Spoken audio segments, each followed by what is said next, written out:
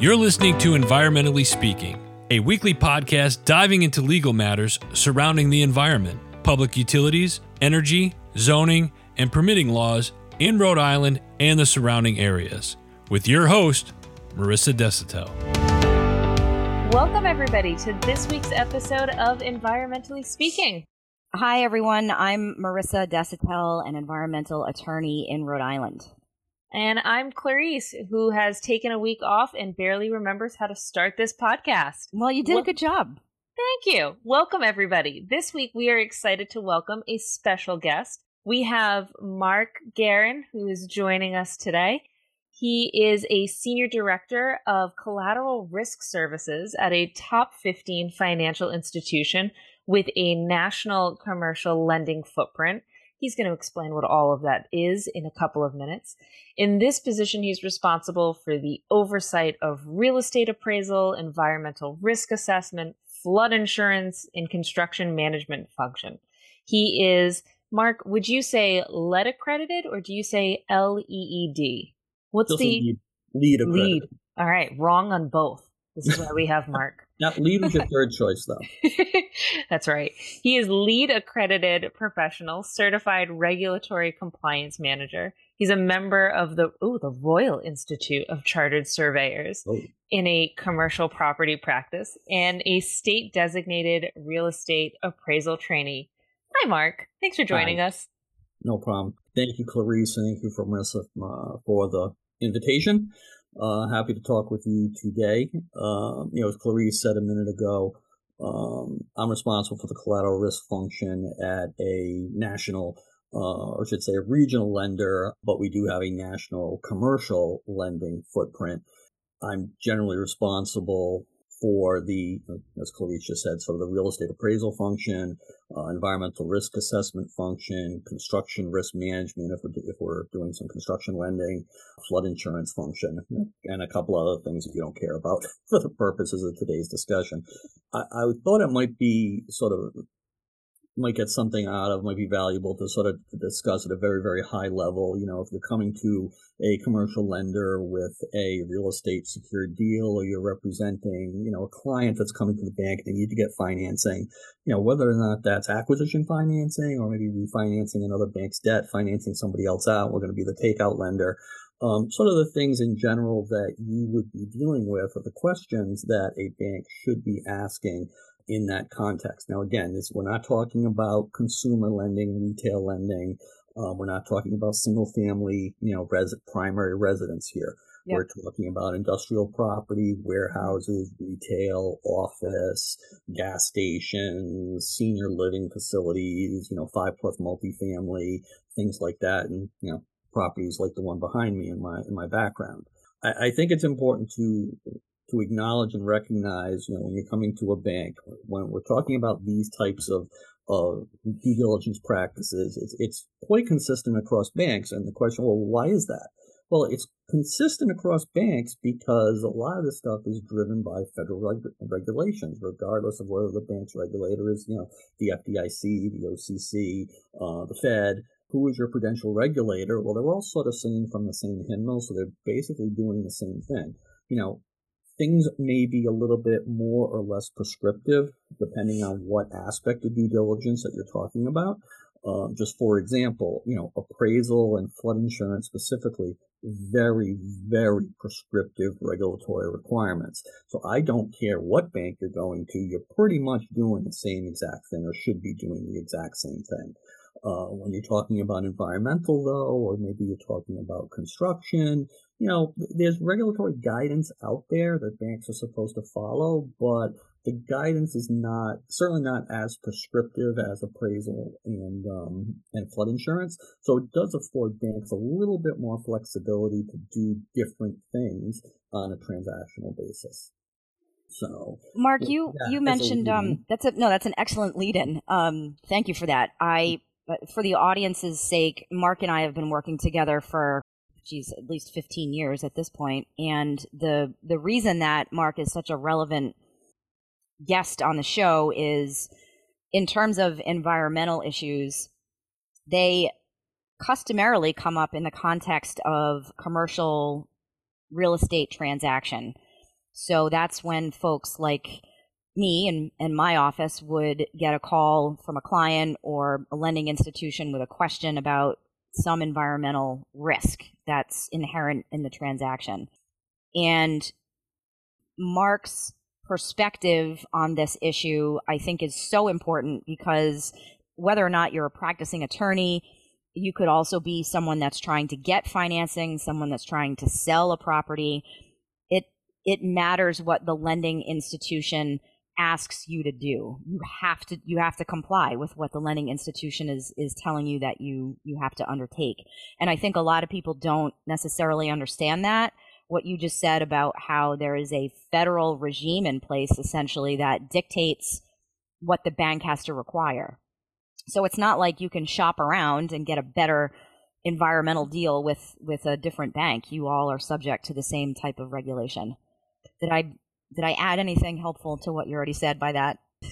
No, I think that's a very good perspective.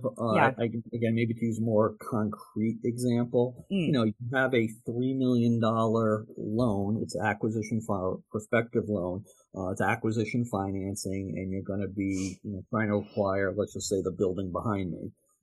Most banks are going to require, based on that property type, like a phase one. What's a phase one?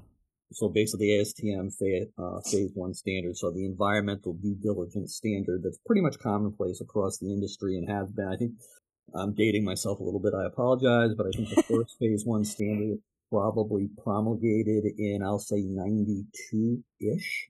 And then there's also a counterpart to that. It's called the Transaction ASTM transaction screen standard. And I think the way you can really sort of think of the two of them in comparison, the TSA is more of like a phase one light.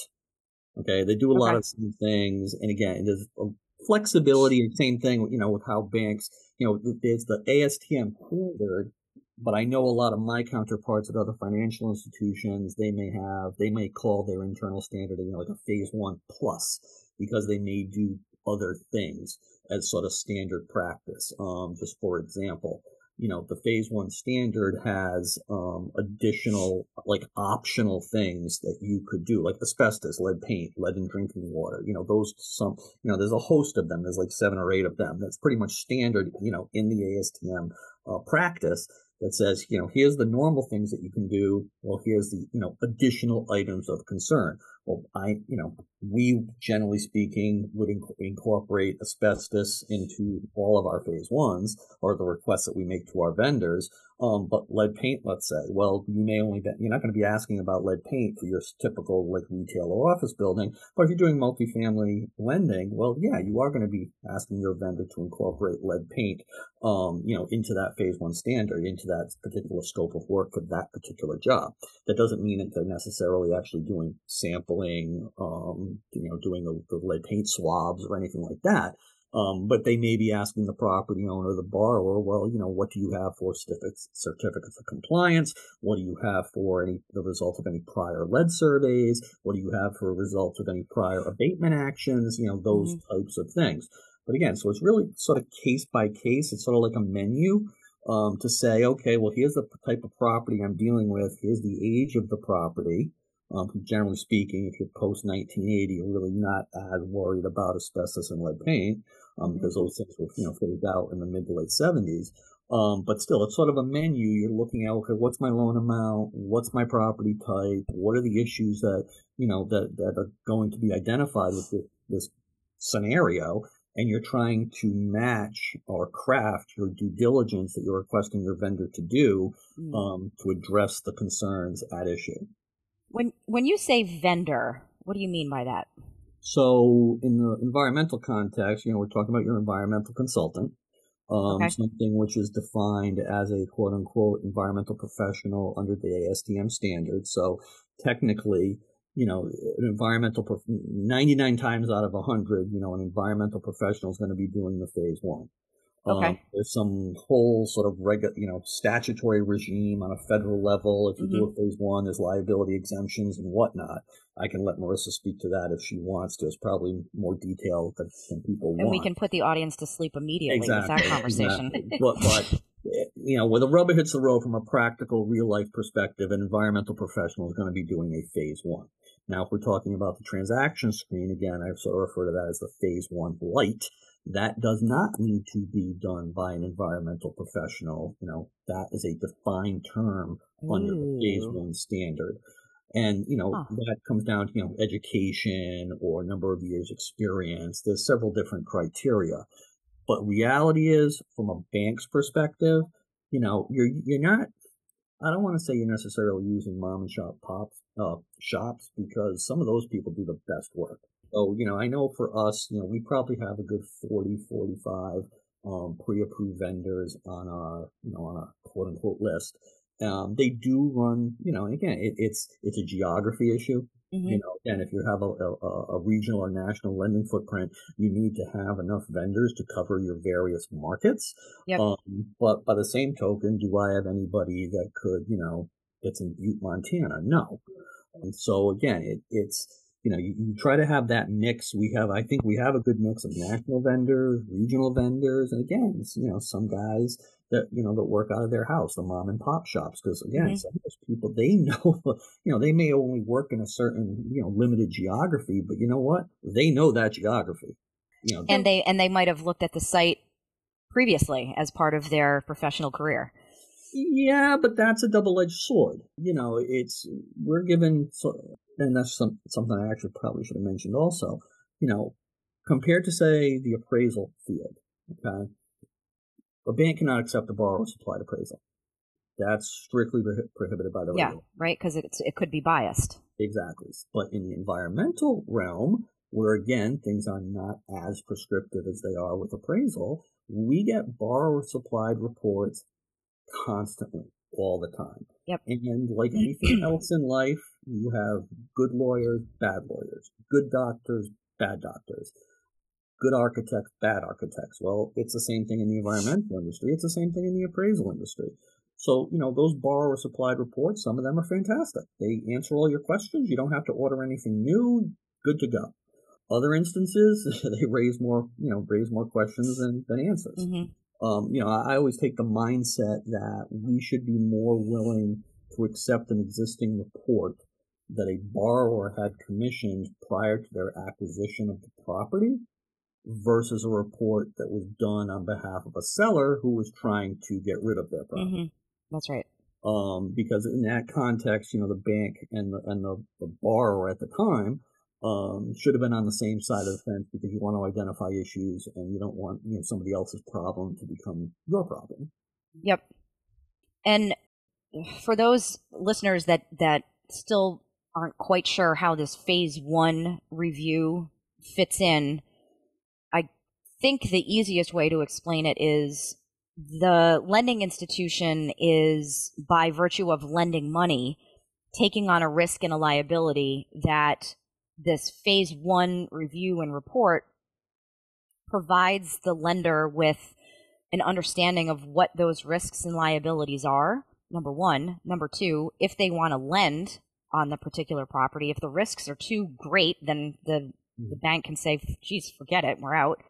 And number three, if there's a way to remediate or cover the risk associated with the particular environmental issue associated with the property. Yeah, and identify issues that you may be able to flush out a little better by taking like a next step. Whether you may be walking across a property and you actually see old monitoring wells. Well, where did these come from? No idea who put them in. You don't know how old they are. You assume they're still viable. But there may be issues on the property. So that next scope, that the end of the phase one may recommend, hey, we should sample these groundwater wells, these existing groundwater wells. Say there aren't any wells on the property, but you have a property like the one behind me.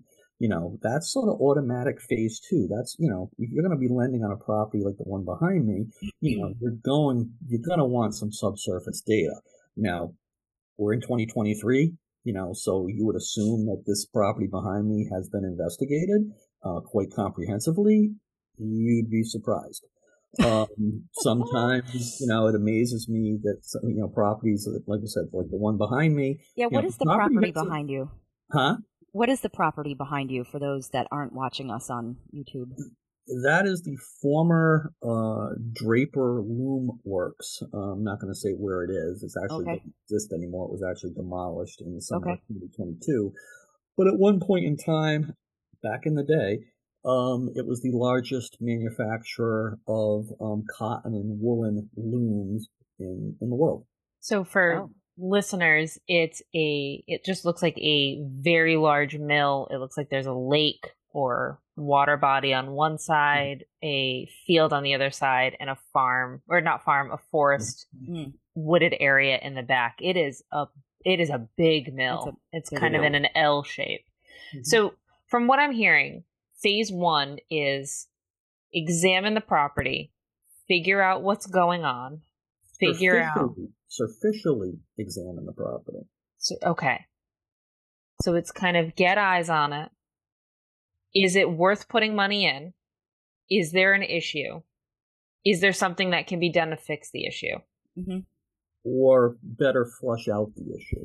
Okay. What happens next? Well, then you got to determine how big the issue is. And that, I think, is another misconception. Maybe I should take a little bit of step back. The bank will never lend on a dirty property. That's not true. I've been doing this for a while. If we were talking, 1992, 1993, banks were were much more leery of potentially contaminated property than they are in 2023. We lend on quote unquote dirty property, all the time, just like I know a lot of my, brethren across the industry do. The question becomes, well, what's the problem? How extensive is it? Have you actually defined the scope and extent? What's it going to cost? Is that cost viable or not? And who's paying for it? And when you say dirty property, are we talking like Superfund site? Or I guess Marissa, that's would you want to hop in on dirty property, that definition? Sure. I mean, Mark knows the answer to this as well, but yes, it could be a Superfund property. It could also be a property that's not as contaminated as something that's listed on Superfund. And I don't know, the question that I have in my mind is there a threshold or written criteria that the industry uses to determine whether they're going to lend on a particular property? Or is it a narrative internal discussion and figuring it out based on experience and site-specific criteria? It's the latter. Everything is case by case. Every property is different. Yeah. Now, again, getting back to the Superfund comment, I'm doing this for 25 years. I think I've dealt with an actual federal Superfund site twice. 20,000 properties that I've looked at. So that's not really the stuff that you're dealing with. On a day-to-day basis, you're dealing with, not U.S. EPA, you're dealing with Mass DEP, Illinois EPA, and actually EPA in Illinois is actually the state environmental agency, not the Fed.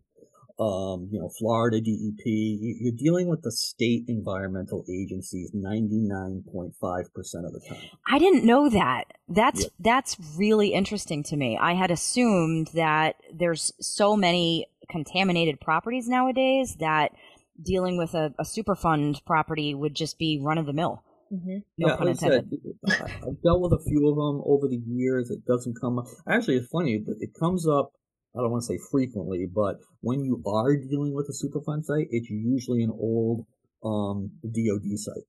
Okay, Department of Defense. It's an old Army base or something like that, where the property is conveyed with statutory liability exemptions and statutory indemnities for the property owner. So you're usually unless that. And again, old Army bases, they're hundreds and thousands of acres. Maybe a Superfund site that due to some dumping or something that was going on, which was 2 miles away. It's still part of the Army base, the former Army base, but it's nothing to do with the property that you're lending on. So we've had a handful of those over the years, but those are actually pretty simple, like I said, because of the statutory liability exemptions and indemnifications that you get from the federal government that run with the land. Yeah, it must be nice. It's easy. No, I mean, it must be nice to be the federal government, just exempting yourself. Yeah. Don't even get me started. Yeah, we all know. I mean, having an indemnification, whether it's from the government, whether it's from a counterparty, a private, it's all fine and dandy until you go to actually try to execute on it. That's right. And then all of a sudden, there's not enough money in escrow to deal with the remediation that's covered. Well, or it takes you 2 years to get back to you, or what. Yeah, right. Now, that's why I like to have, again, when you're dealing with sort of, we'll just call it more manageable, more sort of run-of-the-mill type issues. Oh, there's an area of here, contaminated soil. There's an storage tank that we found. It's active, but it leaked. We got to take it out. We found a couple of abandoned underground storage tanks. You just try to define the extent of contamination as best you can, so it's going to cost $200,000. So you think it's going to cost $400,000, and you set aside as part of the deal, that money is set aside, and you provide, give the borrower, and sometimes it's the seller, but you give that third party, 6 months, a year, 2 years, whatever it is, again, case by case, depending on what the extent of the problem is, but you give them some time to take care of the issue. And they submit their invoices, and they get paid out of the escrow that's been set up. Now, again, it's funny because a lot of people, I got a phase one, and it identified an issue. Well, when can we close? Well, you need to take that sort of next step to say, you have a problem, and Marissa's laughing because I'm sure she's running this issue all the time. Yeah. The phase one's not going to tell you like how bad it is. The phase one is going to tell you may have an issue here. You have something that you need to look into a little bit more. And whether that, again, my example before, let's sample some existing groundwater wells that we found while we were walking across the property, whether that's hiring a drilling company, get a drill rig out there, poke a bunch of holes, take a bunch of soil and groundwater samples. That stuff takes time. Mm-hmm. But that's what you need to do in order to identify how much is this going to cost. And sometimes you might do that initial quote unquote phase two. You put in, we'll just say, you advance a half dozen borings, you put in a half dozen groundwater monitoring wells, you sample them. Oh, now we actually found something. Now there might be a reporting obligation to a state governmental agency. That may just now have identified the problem. You still don't know what the extent is.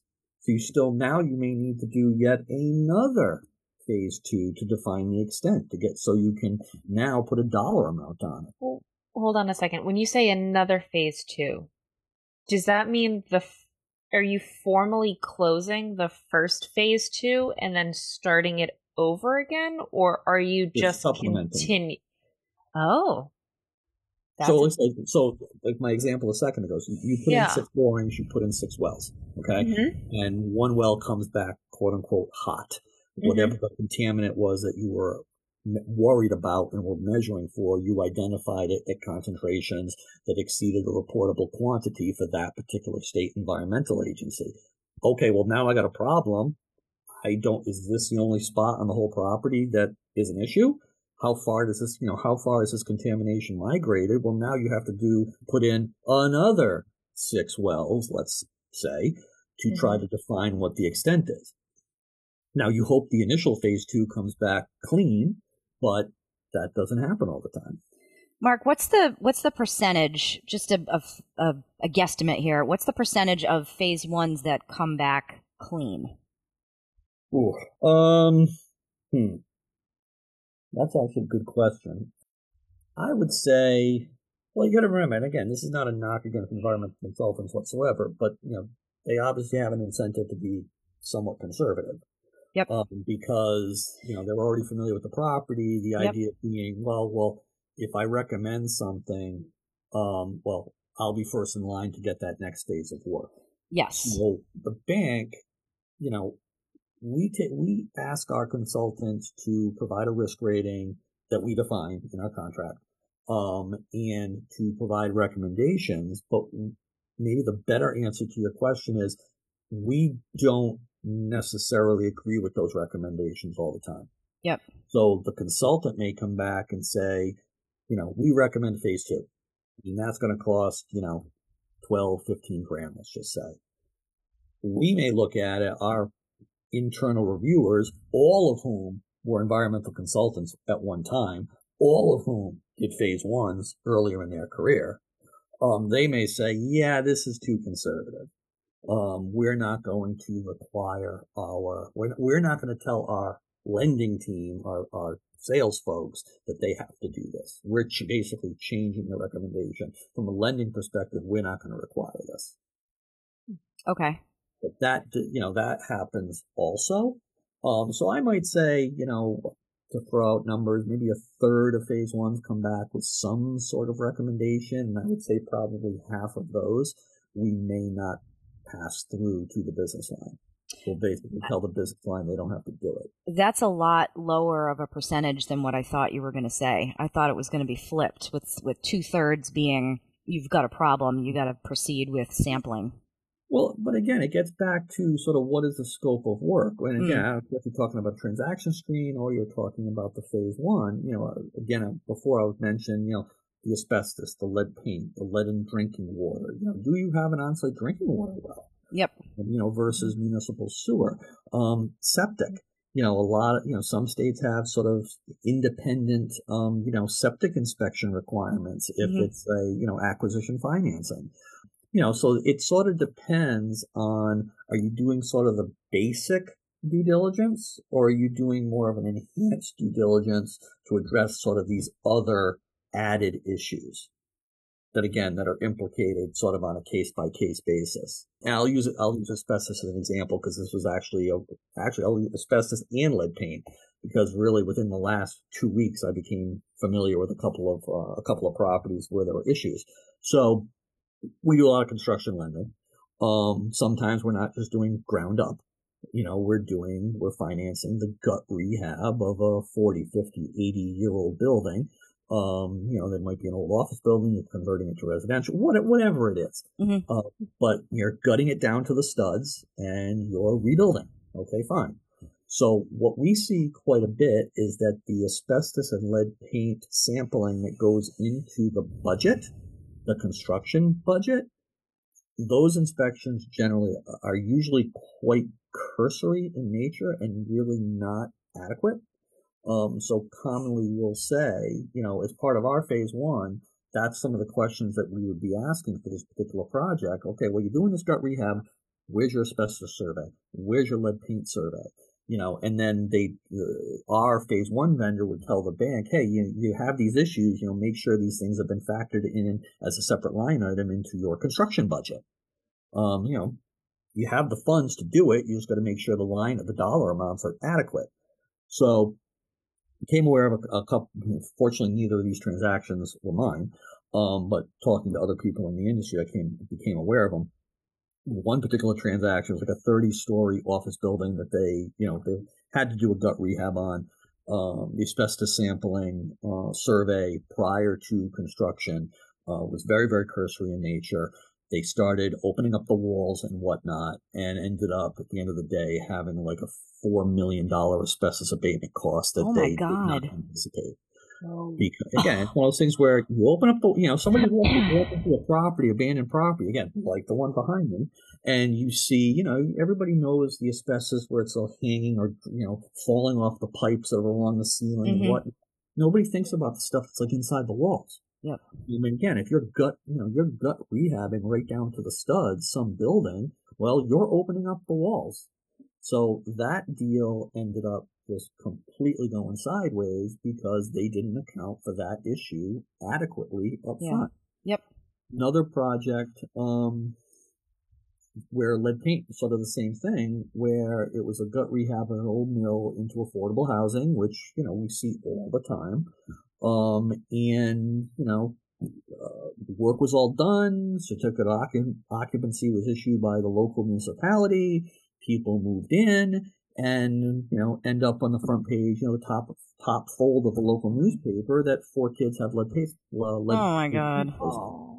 Because they didn't abate what they should have abated, or they did a really messy job. So this, again, people think, asbestos, they haven't used asbestos or lead paint in 40 years, 45 years. It's not an issue. It's still an issue today. It's surprising, but it's still an issue today. It's the old, when are we going to run out of underground storage tanks? Well, we still see underground storage tanks constantly. At some point you think you're not going to see them anymore, but you still get them. Yeah. And a lot of times they're abandoned and nobody knew about them because somebody's walking around the property and saying, well, wait a minute, what's that vent pipe over there? And you stop poking around, you stop poking into the sort of the back room of the basement and moving around a bunch of boxes and whatnot, and boom, here's an old oil-fired furnace that hasn't been used in 30 years. Yep. That's the tank's still outside. And where I'm making faces and noises over here when you're talking about lead paint and issues associated with asbestos abatement. But thank God these issues are being discovered, number one, for public health and safety, and number two, for the buyer. You want out of that deal unless there's available $40 million to somehow deal with, in your example, the asbestos issue. Yeah. But for the phase one, that's a good point. You're not finding these environmental health and safety issues. So they're actually like this fantastic. It was a $20 million construction budget, and they had a line item in that construction budget for, we'll say, $250,000 for asbestos abatement. And guess what? It wasn't $250,000. It ended up being $4 million. So that blows your budget. It really does. Woof. I just the idea that oh my God, a nightmare. I guess the takeaway is these issues take time. It's not something where you can come to the bank and say, 3 weeks before your P&S says that you're supposed to close, and can you give me financing? That's not the reality. There's a lot when you're talking about commercial property. You're talking about a longer lead time than I think the vast majority of people. Because again, the vast majority of people, what is their involvement with a bank when you're trying to get financing for real estate? Residential. It's your home. It's your home. It's a single family. That's most people's experience. I give them sort of my last 3 paychecks, and I would get an appraisal done, and that takes a couple of weeks, and boom, boom, boom. It's relatively easy and simple. It's not like that with commercial property, and certainly not industrial property. There's a much longer lead time, and there's a lot of boxes that need to be checked when you're going through your due diligence practices. Now, you would think a lot of these things are, again, if it's acquisition financing, the borrower doesn't own the risk yet, doesn't own the liability yet, you would think that you should be on sort of the same team, on the same side. It's in his or her best interest to flush out these issues also. But sometimes you get but I'm getting a great deal. Well, why do you think you're getting a great deal? Yeah. So, people get emotional about real estate. They've always gotten emotional about real estate, and they always will get emotional about real estate. So, sometimes you're having to convey a message that the borrower doesn't want to hear. They really don't want to hear the message when they're providing you with a report that maybe they had engaged, or a report that the seller had handed them that says, everything's fine, there's no problem. And then you come back and say, that used to be a gas station. Yep. And that issue is not reflected anywhere in the report that the borrower handed to you. Again, I'm not saying that that's their fault. I'm certainly not saying that they're trying to put something over, on the bank. But the vast majority of borrowers, when they say, it's a phase one,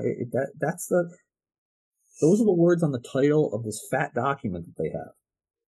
It doesn't really mean anything they don't understand the process. They don't understand and they shouldn't. What goes into it. They just know that they need this because the bank asked me for it. Right. Well, again, if it's acquisition financing, sometimes, we're trying to protect you too. Yep. Well, this ended up being a tutorial in ASTM and phase 1, phase 2 land. Lots to digest. I could talk about this for a long time, but I think 30 minutes is probably enough. Well, thank you again, Mark. This was a whole introduction to things I did not know existed, frankly, this morning. And hopefully our listeners who may have dealt with this or heard of this or want to get into the industry. Who are going to be dealing with this in the future, this might be a good introduction to them. If you have any questions or comments about this, or if this is something that you've experienced, or as we do in Rhode Island, if you know somebody who's dealt with this, reach out to us. And that's a huge, just one final thought on that, Clarissa. Maybe I'm giving a shameless plug to my friend for the last 15 years. But when you are, if you're contemplating the acquisition of a property, such as the one behind, having good counsel that knows what the hell they're doing is so crucially important. An attorney may be, hold themselves out as a real estate attorney. That doesn't necessarily mean that they're an environmental attorney. It's a whole different world than sort of your standard real estate stuff. It's, it is such a specialty. You really need people that know what they're doing when it comes to environmental. Mark, I will take that shameless plug. Thank you. No problem. And follow up the shameless plug with the email. It is Marissa at desautelbrowning.com. Yes. Marissa, Mark, I don't know if you've listened to the podcast before, but this is every episode. Clarice, I love you. I get it wrong cannot get every the email time. correct. It's a thing. It's let me just do it. It's Marissa at desautelbrowning.com. Let us know if you have questions. I know, Mark, you're not providing your detailed employment information, but if anyone has any follow-up questions or has a deal that they need some help with or are looking for financing, please get in touch with me. Again, Marissa at desautelbrowning.com, and I'm happy to share your questions or other information directly with Mark. Sounds good. Thank you very much. Thanks, everybody. Thank you for listening to this episode of Environmentally Speaking. If you're in need of an environmental attorney, we are here to help. Call us at 401-477-0023 or visit our website at www.desautellaw.com. That's www.desautellaw.com.